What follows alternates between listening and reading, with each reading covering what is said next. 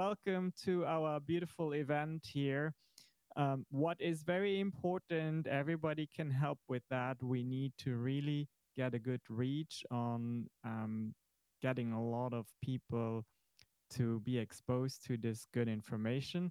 So I would ask you to share the room. You can do so by clicking the three dots in the top right corner. That's the ellipsis.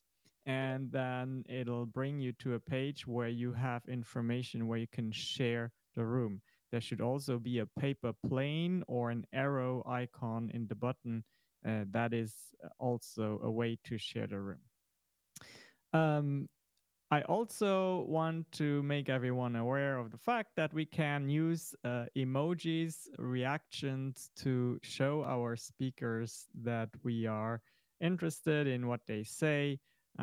So we can test that again. Some of you have already discovered that button, but it is a little emoji, the little face there, smiley face. If you could just hover over it or click it again and give us a heart, that would be good. So we have Laura doing that. Great. Some people in the audience, come on, give us a heart. There we go. Carrie did that. Awesome. Okay, fantastic.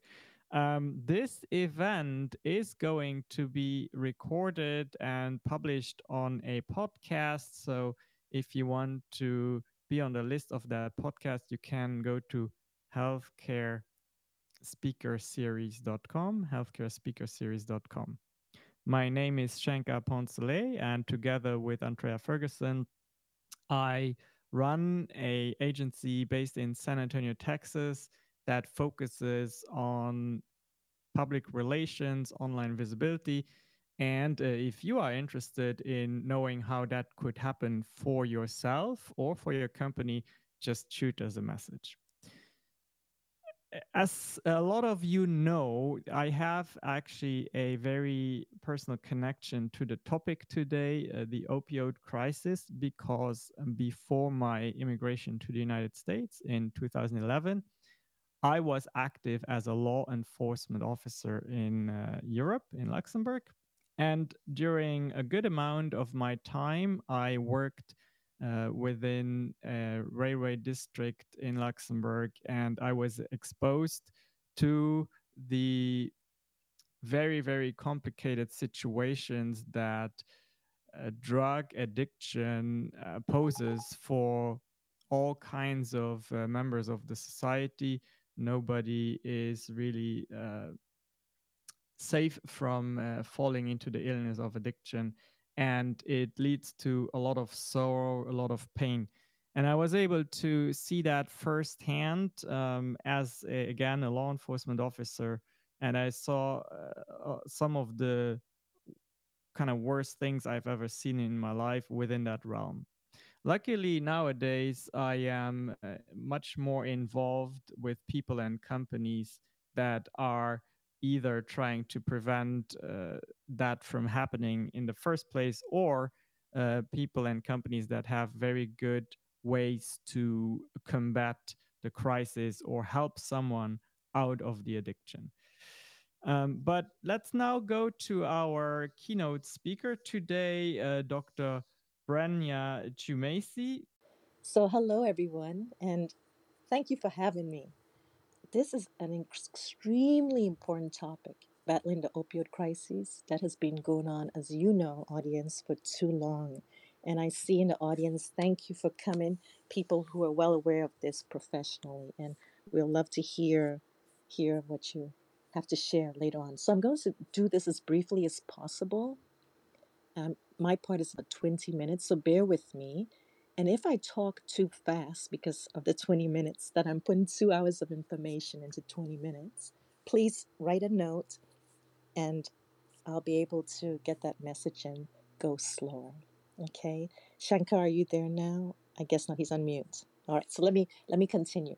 So I'm going to break down our presentation today into 10 parts. I know we enjoy knowing what we're going to cover. So I'm going to go over my credentials real quick because the audience deserves to know why do I have the say so.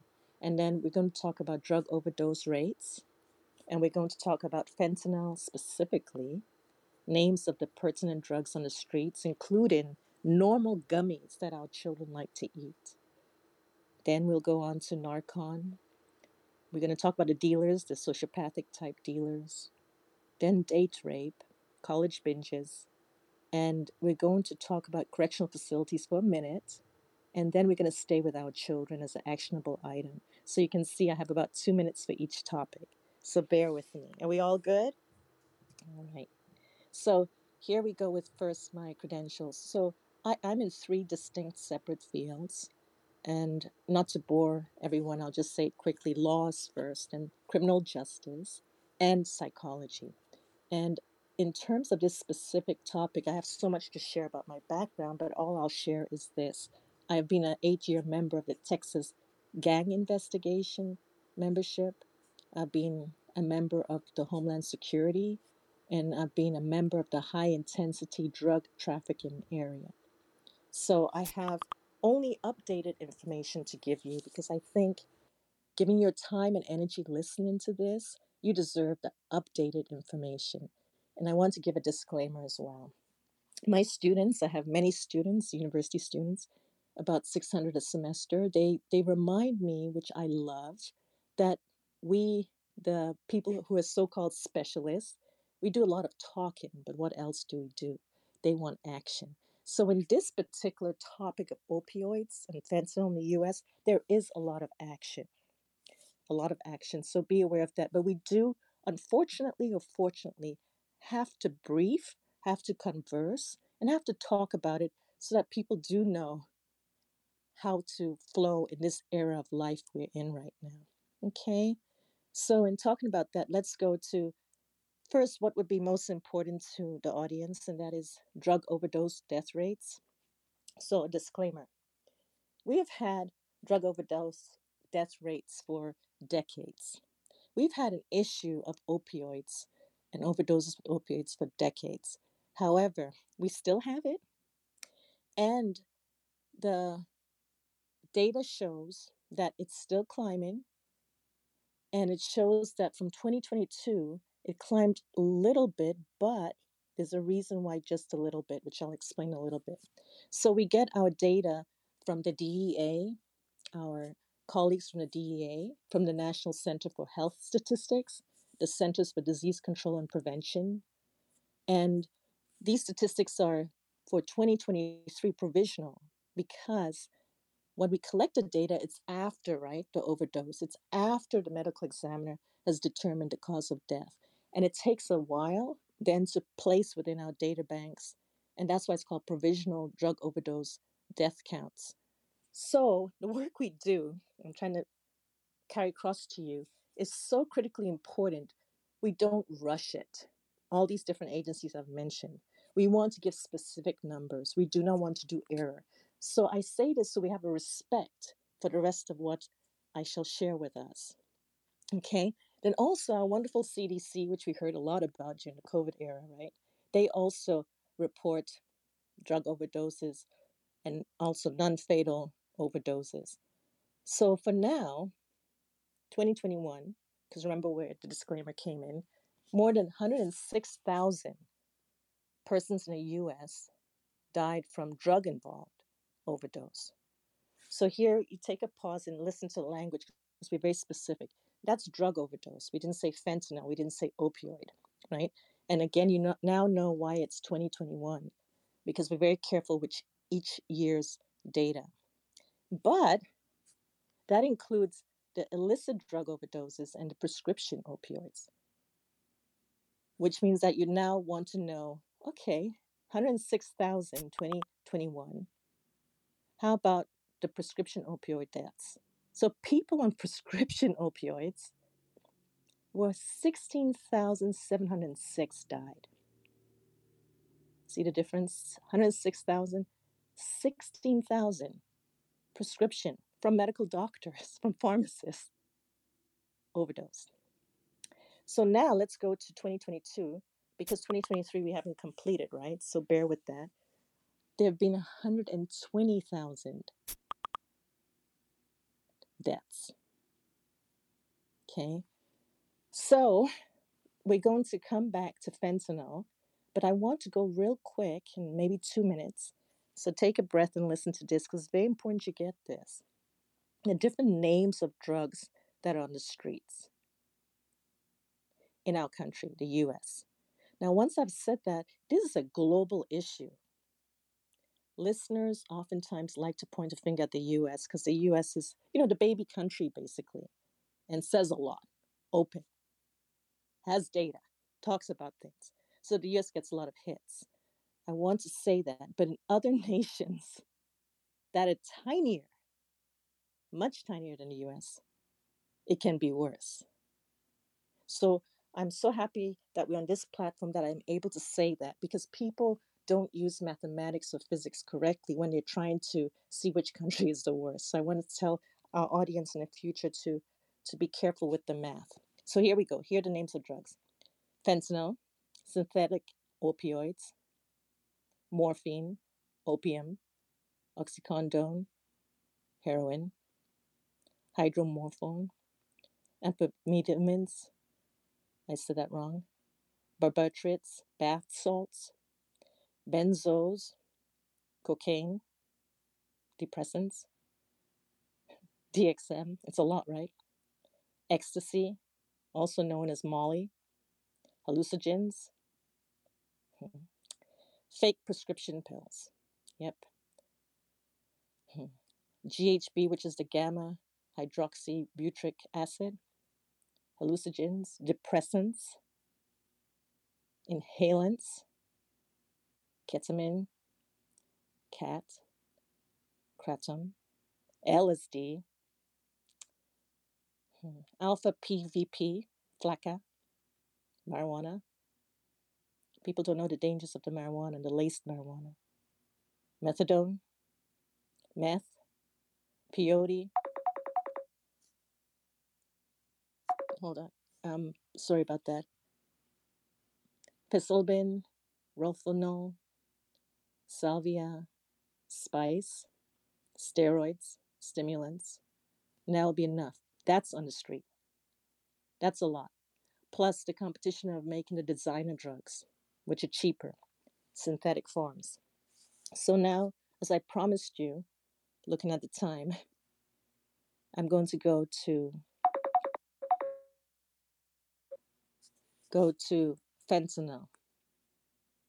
So I'm sure those who are in the audience now know about fentanyl.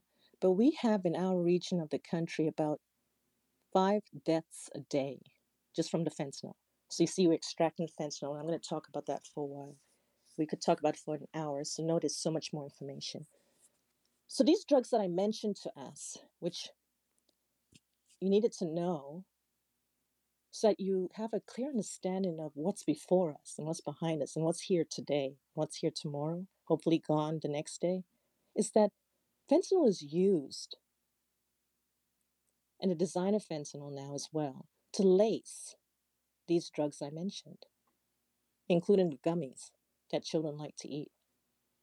And the potency of the fentanyl in terms of searching for, say, a better high than the tolerance level one has been on is what attracts people to certain dealers. So I'm going to talk about that a little bit too.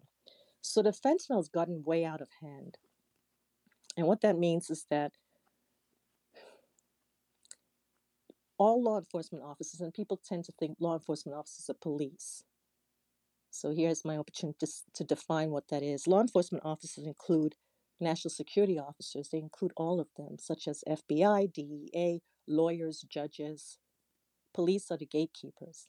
So we're going to talk about the police because we know that most all of them are great people. We know statistically about 85% fantastic people with a calling. They are generally young when they come into academy and then they go on the street. So imagine this. So there's a car accident and the police officer comes right away. The police officer is 24 years old. And the person in the car seems to not be able to breathe well.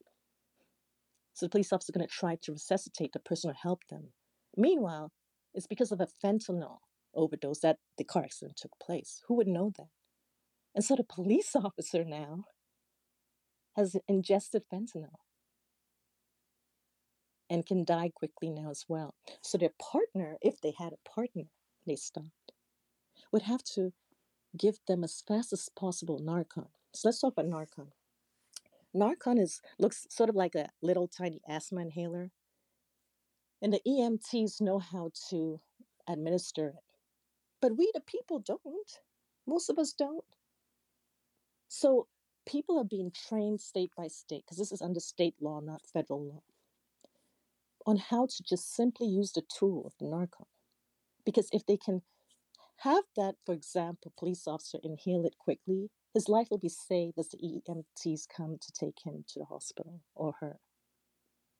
Okay, I wanted to give that story so one can know the calling that the gatekeepers have on the streets, the highways, and the byways. So they've been dying as well. Now, pharmacists, thanks to tech tools, have created a database. One of my friends, my best friend, sister friend, is a pharmacist, and she was one of the first to spend 2 years as a pharmacist creating the database. So I know a lot of details about that, but there's no time. Where now all the doctors, this is not something to be taken for granted because it wasn't there 5, 10 years ago. All the doctors can see their patients' opioid sources, the medications they take, and so on and so forth. So, of course, confidentiality is important, but one doctor, for example, had shared that their patient seemed to look, when she looked at the database, as a dealer. And the patient was pregnant. So that's all I'm going to say. Now, with that one case, you can imagine how that could be multiplied. And I don't have time to talk about the vaping and the lacing of the vaping. I don't have time to talk about one of my areas, human traffic victims, how they're drugged up right away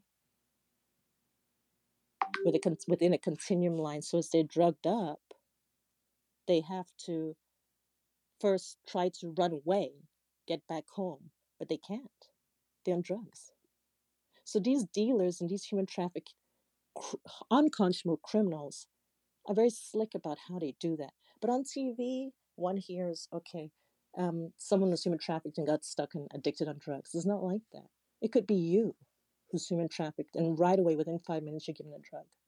So you can't get up, you can't run. And that drug is continued to be administered to you for next week, and then less of it for next year. So I hope you feel what's going on with all these different moving parts in the globe. And I hope you stop just thinking about the US. The US is the one that talks about it, it's more open. But the globe is in trouble. So, university students also, they share, you see them, you see their eyes, some of them, but you don't say anything, but you try to help.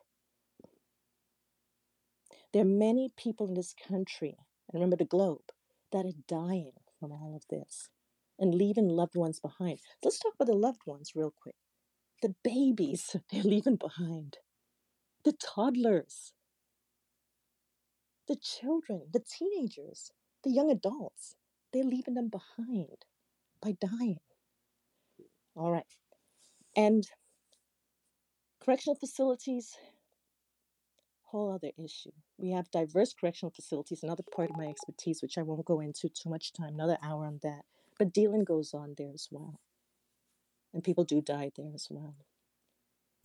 So this week's update in the region of Texas was announced that animal tranquilizers were found in the drugs that people are trying to put in their system mixed with fentanyl. And that this week has increased deaths. Animal tranquilizers. And there's one called Exlazine. It's a tranquilizer medication for the larger animals like horses, cattle, even elephants. And it's made its way into illegal drugs on the streets. Now, we know that this opioid crisis started on the Northeast, especially in Philadelphia, and it's still currently the worst there. And we, on the other side of the United States, thought, okay, we're okay, it's not here. But those of us who are mathematicians, statisticians, we knew, well, it's coming, but we hope it's not. You know, we got to have hope. Well, now it's here, it's everywhere. So the DEA, talking about action, not just talk, because I want people to know it's not just talk. There are wonderful professionals all over the country working hard on different elements, diverse elements of this issue. DA is one. The DA is dedicated to enforce it, controlled substances laws and regulations, investigating criminals and drug gangs that are trafficking illegal drugs, and different activities as regulating. The DEA regulates, people don't know this, the manufacture and the distribution of controlled pharmaceuticals. Okay, so I bring that up just to show again we have to respect the process and we've got to support the people. And again, DEA falls under law enforcement because these are the people, and many I haven't mentioned, like the clinics, the social workers that are working on this day by day. Can you imagine you doing that every day for weeks and years? That's a calling. Okay, so um, I've spoken for about 15 minutes. So let me hurry now and tell me to slow down if I go too fast. Now, the Narcan, which will save lives, is now over the counter per states. Why is it over the counter per states? Because the issue is out of hand. Narcan's not supposed to be over the counter, but it's so out of hand that to care and have empathy and sympathy and love people, it has to be over the counter. So certain states, the 50 states, and remember, those from Europe who are listening, the US is gigantic. The United Kingdom fits totally in one state, the state of Texas, with space left. Those from, say, Africa, from a place like Ghana, Ghana's tiny. It's the size of Illinois or Indiana. That's it. So when we discuss this globally, as we do as leaders, let's come to the table educated. And thank the US for talking openly and not being afraid to talk about the dealers and so on.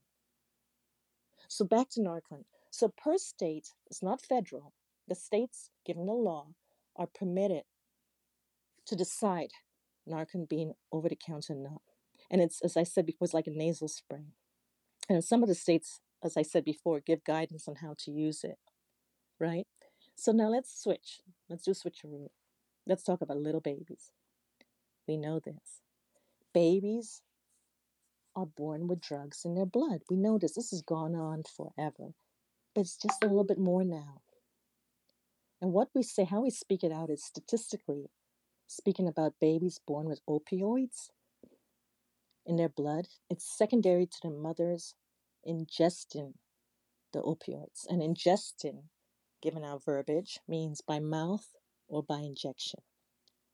So now let's go to those wonderful sociopathic, psychopathic dealers who give excuses about how they need the money. I want you to know this word. It's really important because we get into the dealers. The signature of the dealer is what we look for. The signature of the dealer is who we can find. And guess what? The customer who wants that opioid on the street, that fentanyl laced opioid, is looking for it but doesn't know it. Do you know why? This is going to sound sick. But when their buddy, their friend, died from the overdose, they actually think, wow, who was that dealer? Because that signature of that dealer was pretty powerful, potent. My friend died from it. What a high. I'm smarter than my friend. I'm going to go get that high too because the tolerance level I have now isn't doing it for me. So let me get what my friend got. Then they died. That's why the word signature is so important. So fentanyl is coming up with different derivatives of fentanyl. China. I'm going to throw in. I'm. How about this? I'm totally an independent thinker. Totally. Those who know me know that. I call most politicians jokers. I just do. But you know something? The one that we know is Trump. He confronted China. So I'm throwing that in for controversy. He confronted China, the only one that did, because China has been a big dealer to send us that fentanyl. And again, it'll take another hour to explain that. Just putting it out there. The synthetics that they're working on over there is worked on because it's so cheap to place one little ml of fentanyl within the drug and get much more money. 1.1. It's much more potent than fentanyl. So to explain it quickly, since I'm not doing the math here, it has all the properties of fentanyl.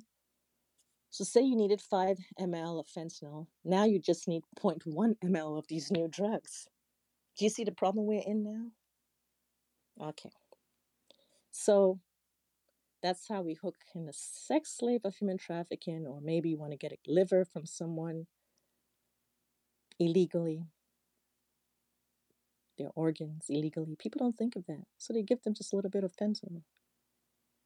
Now let's go quickly to correctional facilities. I have about 5 minutes left. I mentioned that, so I'm going to skip it, but date rape. I will not leave date rape out. And I'm going to talk about our children with that. See, the college students, remember when you were young, and remember those college students who are listening now? You go to a nightclub with your friends.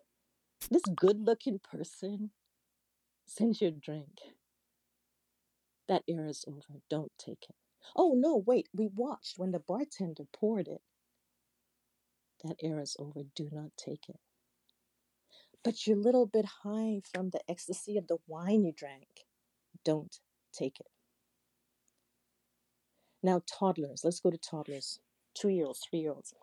You know how you share that bottled water with your toddler? Stop. Don't do it. Because you're conditioning their brain, psychology part of me, you condition their brain to say it's A-okay to drink from a bottle that was shared with mom or dad or auntie or uncle. You can't do that anymore. We're in a different era. We're in a reset pandemic of opioids. Don't do it anymore. Because then when they're 5 and 6, they'll still do it without thinking. You know that. You've seen your children or your grandchildren do it, or your nephews and nieces. Now, when the child is older than a toddler and they place their drink or bottle down somewhere at the gym or something to come back to, that's kind of normal, right? They got to stop doing that. It's their bottle. They're going to take it home. Fine. Take it home.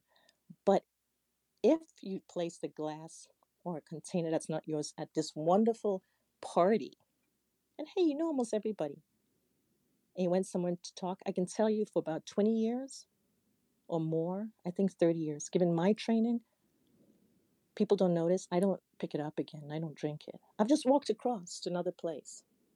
I just won't. I may take it politely to the kitchen and pour it down the drain. That's the era we live in. So, children, the last part I'll say about children, I have 1 more minute, is the era of saying things like, oh, you know, I got a good spanking, and so on and so forth. That's been long gone, but not every culture's caught up with that. Long gone. I teach that for another hour. It doesn't work. And I teach the whole biology of that. What works now and has always worked since we were created, designed, is you have to have a nurturing environment for your child so that same child truly and openly trusts you and truly and openly will come and talk to you about their friend twice removed down the next street who took a drug. Otherwise, they won't. Then you can talk openly to them because the era is over of keeping these things quiet. Remember in the past, you didn't talk to your children about sex and so on. Well, now it's also drugs. Well, you say, Brenya, we've been talking about drugs. Look at the schools. No, I mean different way, intimately. Tell them, talk to them. What age group? Some children are geniuses at age 6 or 7. So say about age 6, 7, 8. And talk to them in a way that it's loving, not scary. It's mom and dad chatting. They love you, they trust you, you don't spank them, you redirect them. So now I pass it over to the panel, and please don't be bored with my voice. Thank you for listening. Oh my God. Can you all hear me now? Uh, Yes. okay. Well, I mean, it's impossible to be bored with the way you present that information. I mean, I've been I've been out of touch actively working in the field for some years, and what you have just presented is really mind-boggling. And there are so many developments that I had no idea of, and it's just I want at this point again ask our audience to consider sharing this room because it's just such life-saving, literally life-saving information. So if you would please click the three dots at the top and share the room, or use the share icon at the bottom, I would really appreciate that. We have Laura Tomlinson here on our panel, the CEO of New Choices Treatment Centers. And I'm just very curious, Laura. I don't know if you are in a position where you can talk, we'll find out soon. But you are at basically at the literally at the front of fighting all of this, and I'm very curious if in your everyday work you you recognize some of the things that Dr. Brenya just mentioned, specifically also the problem with fentanyl and maybe even animal tranquilizers. Laura. Hi, yes. Can you guys hear me? Yes. All right. Thank you, doctor. That was great information. I really appreciate everything that you shared with us. So, as Shankar had asked, we experience that pretty much on a daily basis here. We have clients that come in to our treatment center. You know, their drug of choice it ranges, and some come in for alcohol, all the way up to even coming in and admitting that they have a problem with the fentanyl. Um, so yeah, we see that on a daily basis. We recently implemented bringing a drug dog onto our site once a month, and the dog is actually hitting on some of these. She mentioned the vapes, so they're putting it in the vapes. We don't understand. Well, how are you getting it in there? Because this is a disposable device, but it's happening. It's scary. It's terrifying. Something that we do here is we train all of our staff to be able to use Narcan. We also have a family program once a month, and we actually teach the family members how to use the Narcan.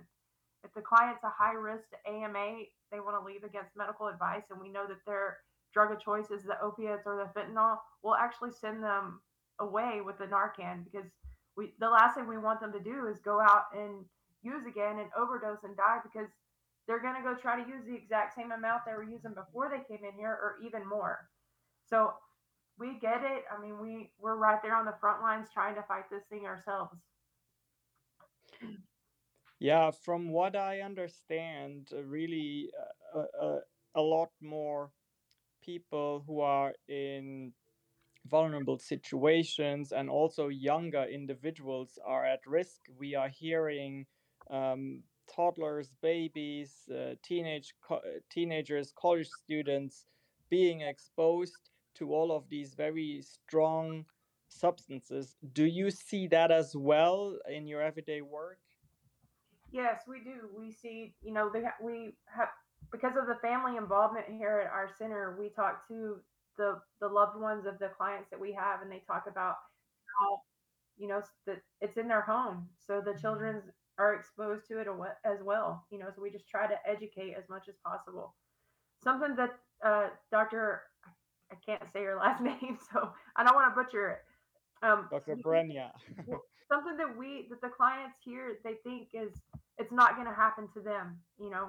And recently we found out that the dealers out on the streets are even asking the person that's buying the drugs from them if they specifically want the fentanyl in their drugs. So it's like it's being marketed out there, and it's just scary because the mentality is it's not going to happen to me. I mean, that's what a lot of Yeah. people that are out there using think. It may have happened to my friend, but that's not going to happen to me. So it's it's like playing Russian roulette. It's just the next time they get high, they could be the one that overdoses. Mm-hmm. Mm-hmm. Wow. Um, I have a question because we also have Kelly Pickett here on stage, who is a insurance broker, insurance agent, and I know that is always a topic. I don't know how often I know of people who are desperately in need of help, but it's just so difficult to finance the help. Can you speak a little bit to that, and also to what alternatives and what options do people have who are financially not in a position to afford your services? Okay. Thank you, Shankar. And thank you, Dr. Brenya. It was a lot of great information. Um, so, to be honest, before I um, started on this panel, I did not have a lot of information. I had a lot of general use information. But once I started doing my research, um, it became very clear that there's no answer to this problem. So, starting with one of the first things you asked me is, what do I do as an insurance broker?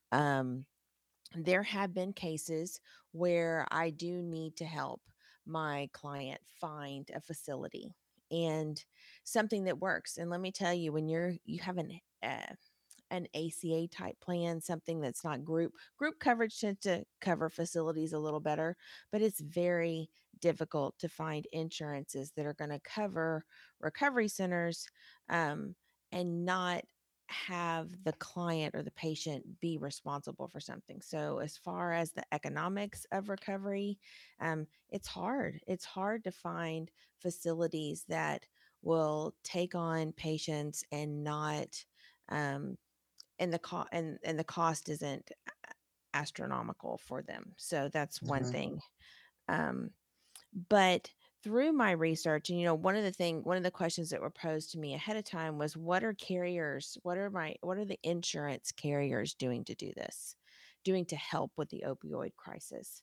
And one of the things I found out was, I feel like with everything that I read, that I'm sitting in a room where there's a lot of talking going on, and there's a little bit of action, but nothing in the amount that needs to be done.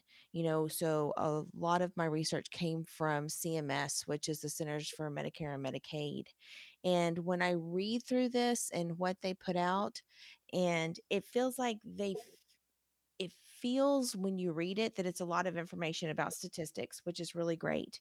And then they focus on the things like providing the Narcan and the other medications that help in the recovery process, like methadone and the drugs that stop the cravings, the drugs that stop the feeling of high, that help, from what I understand through my reading, help in the recovery process.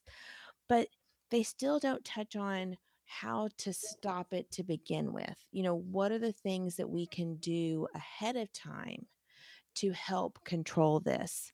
And in our stepping out of all of this as an insurance broker, so this is kind of a, a different, 30,000-foot view. As a broker, I see that the culture of medicine is a high volume, little time. So when you're asking a practitioner or a medical professional to spend such a small amount of time with their patients, how can they possibly learn of potential characteristic traits or potential cues that they're putting forward that they may be more likely to become addicted? So how could they possibly have the tools to be able to not even unintentionally prescribe something that's going to lead their patient down this dark path? So I feel like there's a long way for us to go to get in front of this, even from the prescribing of the medication to begin with. So, um, again, like I've said multiple times, I think that talking is great. Talking is going to get it out there, because a lot of the stuff that I found out today, you know, it's great that they put this out, but if nobody reads what's out there and no one's listening to what's out there, you know, you become a little comfortable with what it is. You don't become, it's not as out, you're not as outraged as you probably should be. So I just want to encourage people like Dr. Brenya, Lori, keep doing what you're doing and keep educating, because I think it's very important. Thank you, Kali. Laura, what observations do you have in terms of access and affordability to help people when they really want it? And what can you do in your position, or is there anything you can do in your position when the finances are not there? So I can speak on what we do here at New Choices. Mhm. Every treatment center is going to be different, but our main goal is to help people. We want to provide the client with the best care possible. So if they can't financially meet the out of pocket or the deductible that their insurance has, our admissions team will work with the client as far as setting up a financial agreement that would be affordable for them and their family. Um, like I said, we want to help people. There are Mhm. times the insurance won't even pay. I mean, we'll look at potentially giving someone a scholarship because we just want to help. Yeah, That's what we do here. There are programs out there once a client's been in treatment for a little bit here in San Antonio that will help with funding as far as helping the client get into sober living. There's pay it forward, and there are a few other options that our case managers work with the client on as far as helping them financially. But for the most part, we just do what we can on the front end with the financial agreements based Mhm. upon what the insurance is going to cover or won't cover. But again, if a client's mid treatment and insurance doesn't want to help cover anymore, then we're going to do what we can to make sure that they get the care they need, and that may mean a scholarship. Mhm. Thank you. Yeah, it's not easy because all those amazing professionals, of course, need to be compensated as well in the process. Um, Before I open it up for maybe some questions from the audience, I want to bring Dr. Brenya back.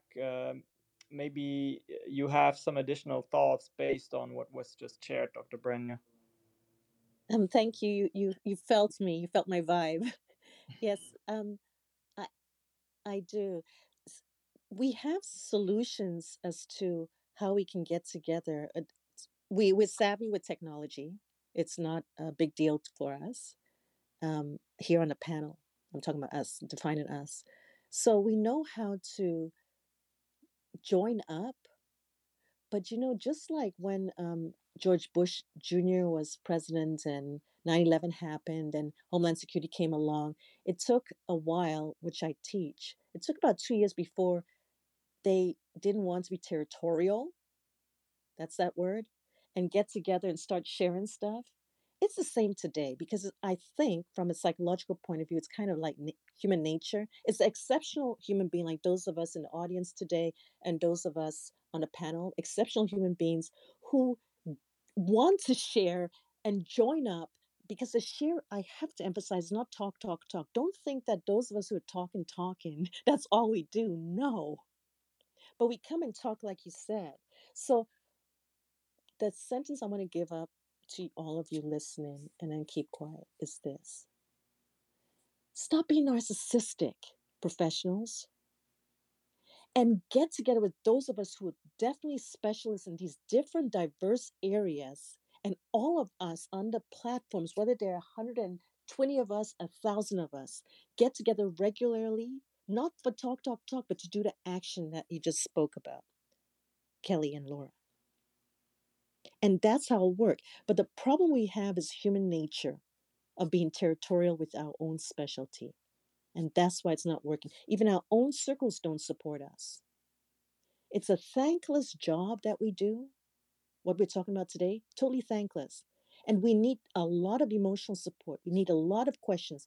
We need people to support us in all ways, even like what Laura and Kelly.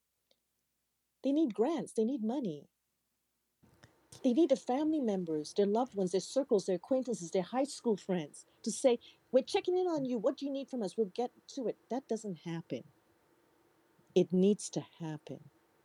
So thank you for asking me. You felt my vibe. That's all. You are amazing, Dr. Brenya, and I Mm-hmm. just I'm just so happy the way you present information and that you actually usually we ask people to come on our show, but this time you requested specifically for this topic, and I think it is an important one, and we're going to continue the conversation. Yeah, Andrea, you have some thoughts? yes, yes. Thank you so much for for asking me my thoughts. Dr. Brenya, you hit the nail on the head, and the only thing I was thinking is like, wow, I sit in the seat as a COO of our company Shanks. With all that we do, what can I do? What can I do? And I just kept thinking, with entrepreneurial success, give back.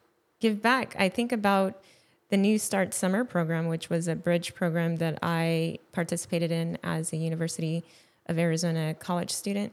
And it was in the moments where we were learning through peer support. They have training programs. You know, you have behavioral health specialists that are coming in. And so the New Start Summer Program is for like Arizona's rural or underserved communities, people from that from all kinds of demographics. But the point is, so it's a 6-week program, and it preps you, bridging you from high school to college. And these programs need support. They need funding. They need funding for their specialists that they're training. They need grants to help the programs even go on. But there's so much that you learn in that period of time that can help you to understand what's going on, help you to understand what to avoid and how to navigate and move through a different phase of life, that even if you've been sheltered all your life and suddenly you're getting into the college setting and you're exposed to so many things, well, you have the route of actually going towards your degree or going towards recovery, you know. And I think that it starts in, like, if you're wondering what practically to do, to check in at if you have a program that was helpful, to give back to it. I'm thinking about the certifications, the apprenticeship programs that these specialists need to be able to train and then be able to go out and engage and do more education and help us to understand more about mental health, more about substance use disorders, and what we can practically do to be on the ground and help. And sometimes it really does come down to money. So for me, I'm just like, well, I got to grind because I want to give back to my community that poured so much into me.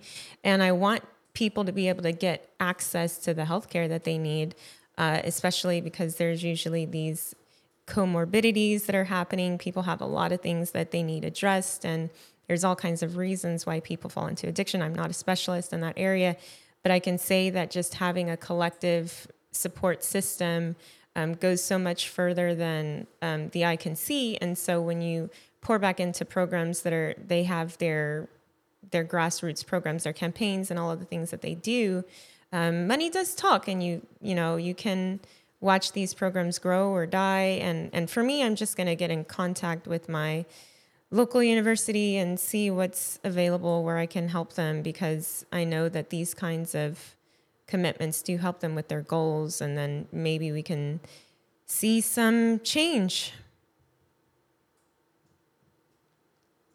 Yes, thank you, Andrea.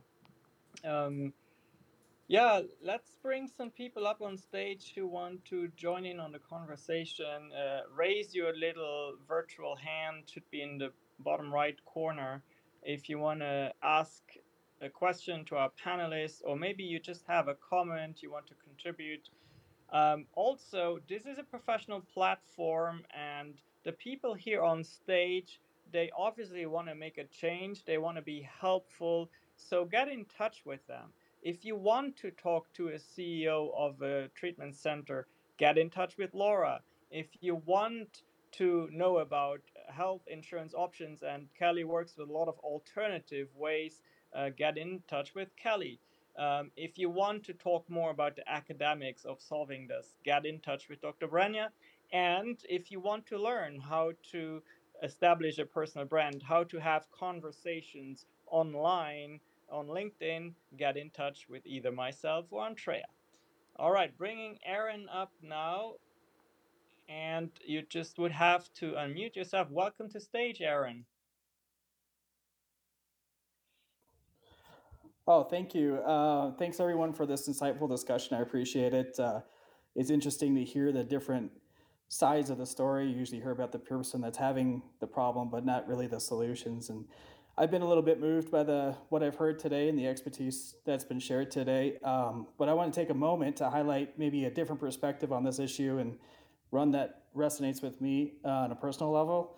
My daughter is a musician, and she recently wrote a song, "A Letter to Addiction," after seeing these things personally with people, and she understood how it affects not just the person but the family around it, and it's a little bit bigger than that. And sometimes I believe that art has a power to inspire change and foster the empathy as well. And I think in the context of this conversation, music serves as a poignant reminder of the human impact of everything that's going on. But just wanted to offer that up if you get a chance and you want to listen to her song. It's called "A Letter to Addiction." It's a very beautiful song. It was so moving that an actual producer, had reached out to her to create a video for her for this song. So just wanted to throw that out there. And I know music and art is also a different way of looking at things and help solving problems. Thank you. Yeah, Aaron, thank you for that comment. I think that a lot of artists are inspired in good and bad ways by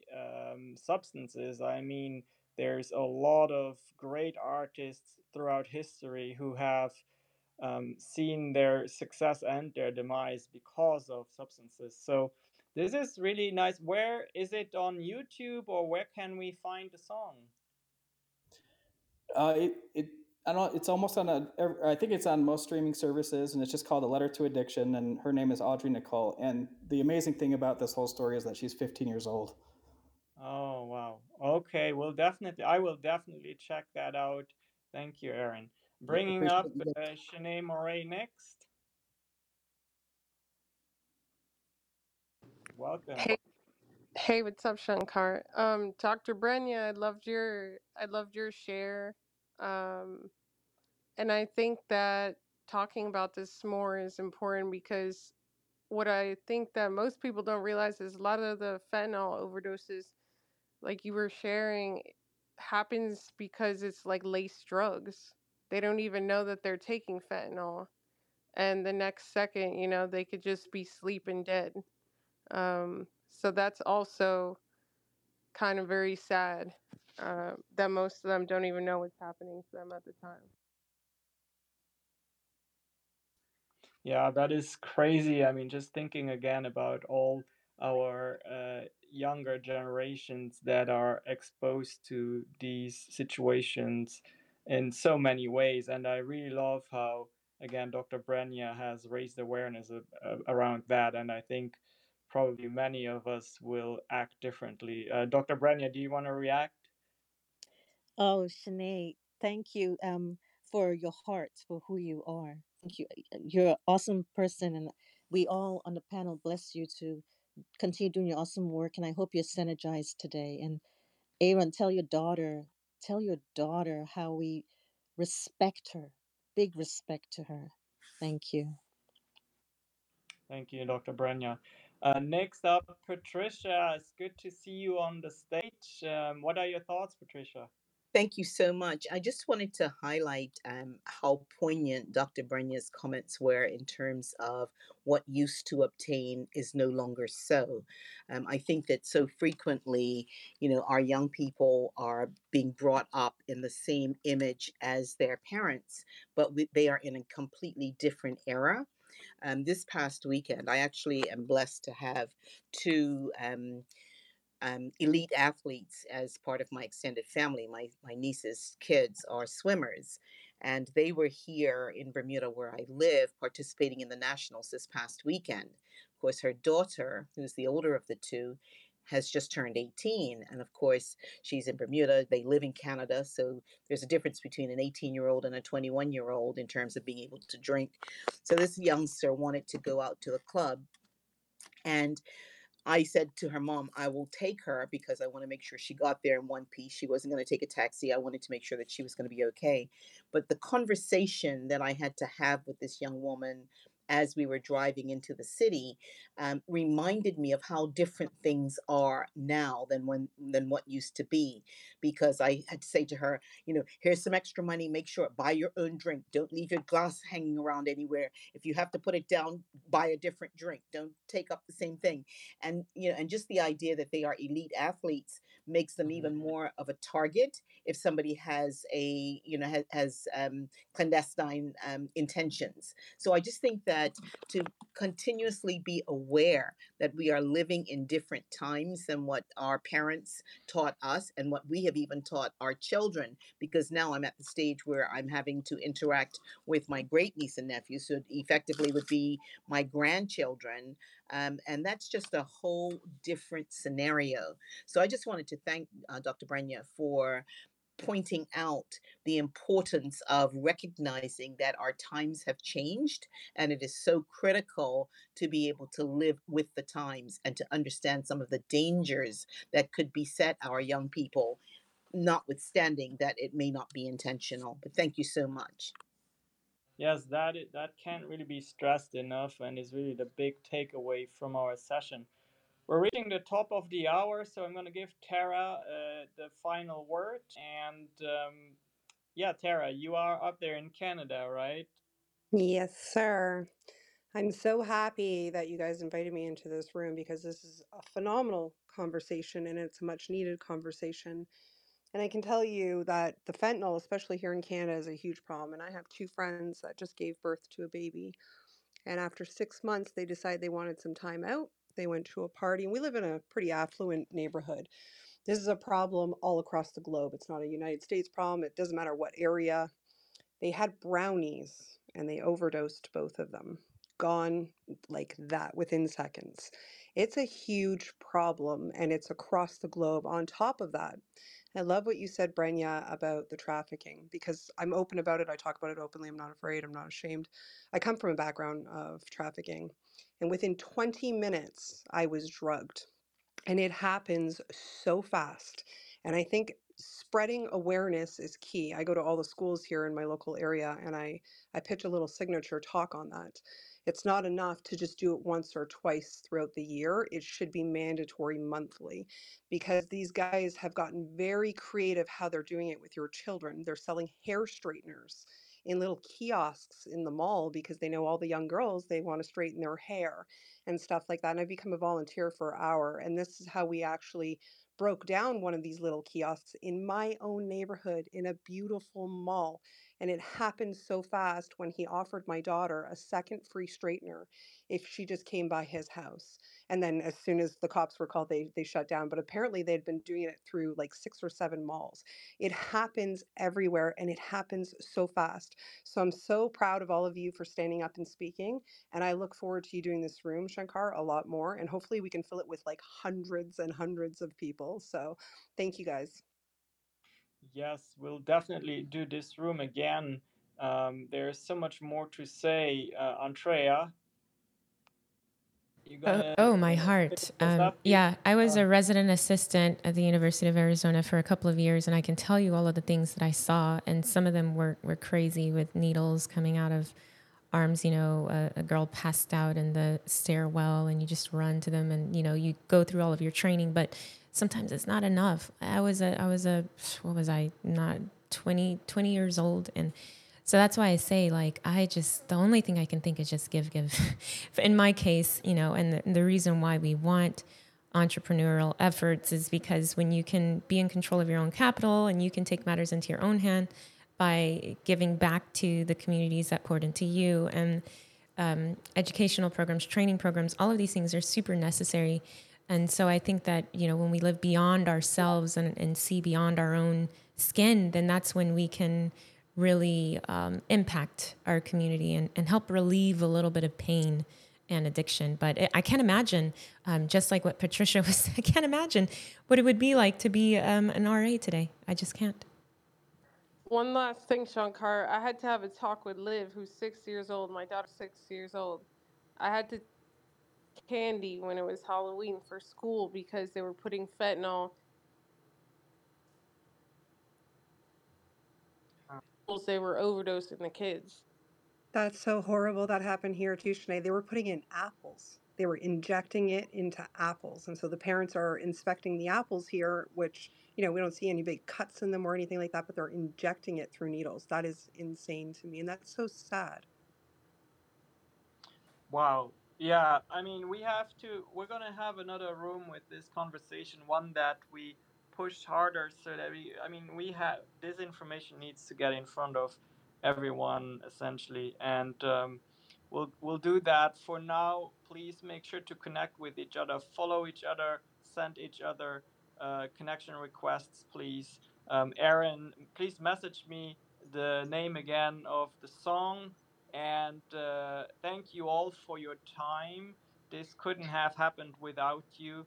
Have a wonderful rest of your day, and I'll see you again very, very soon on this beautiful platform. Bye bye for now.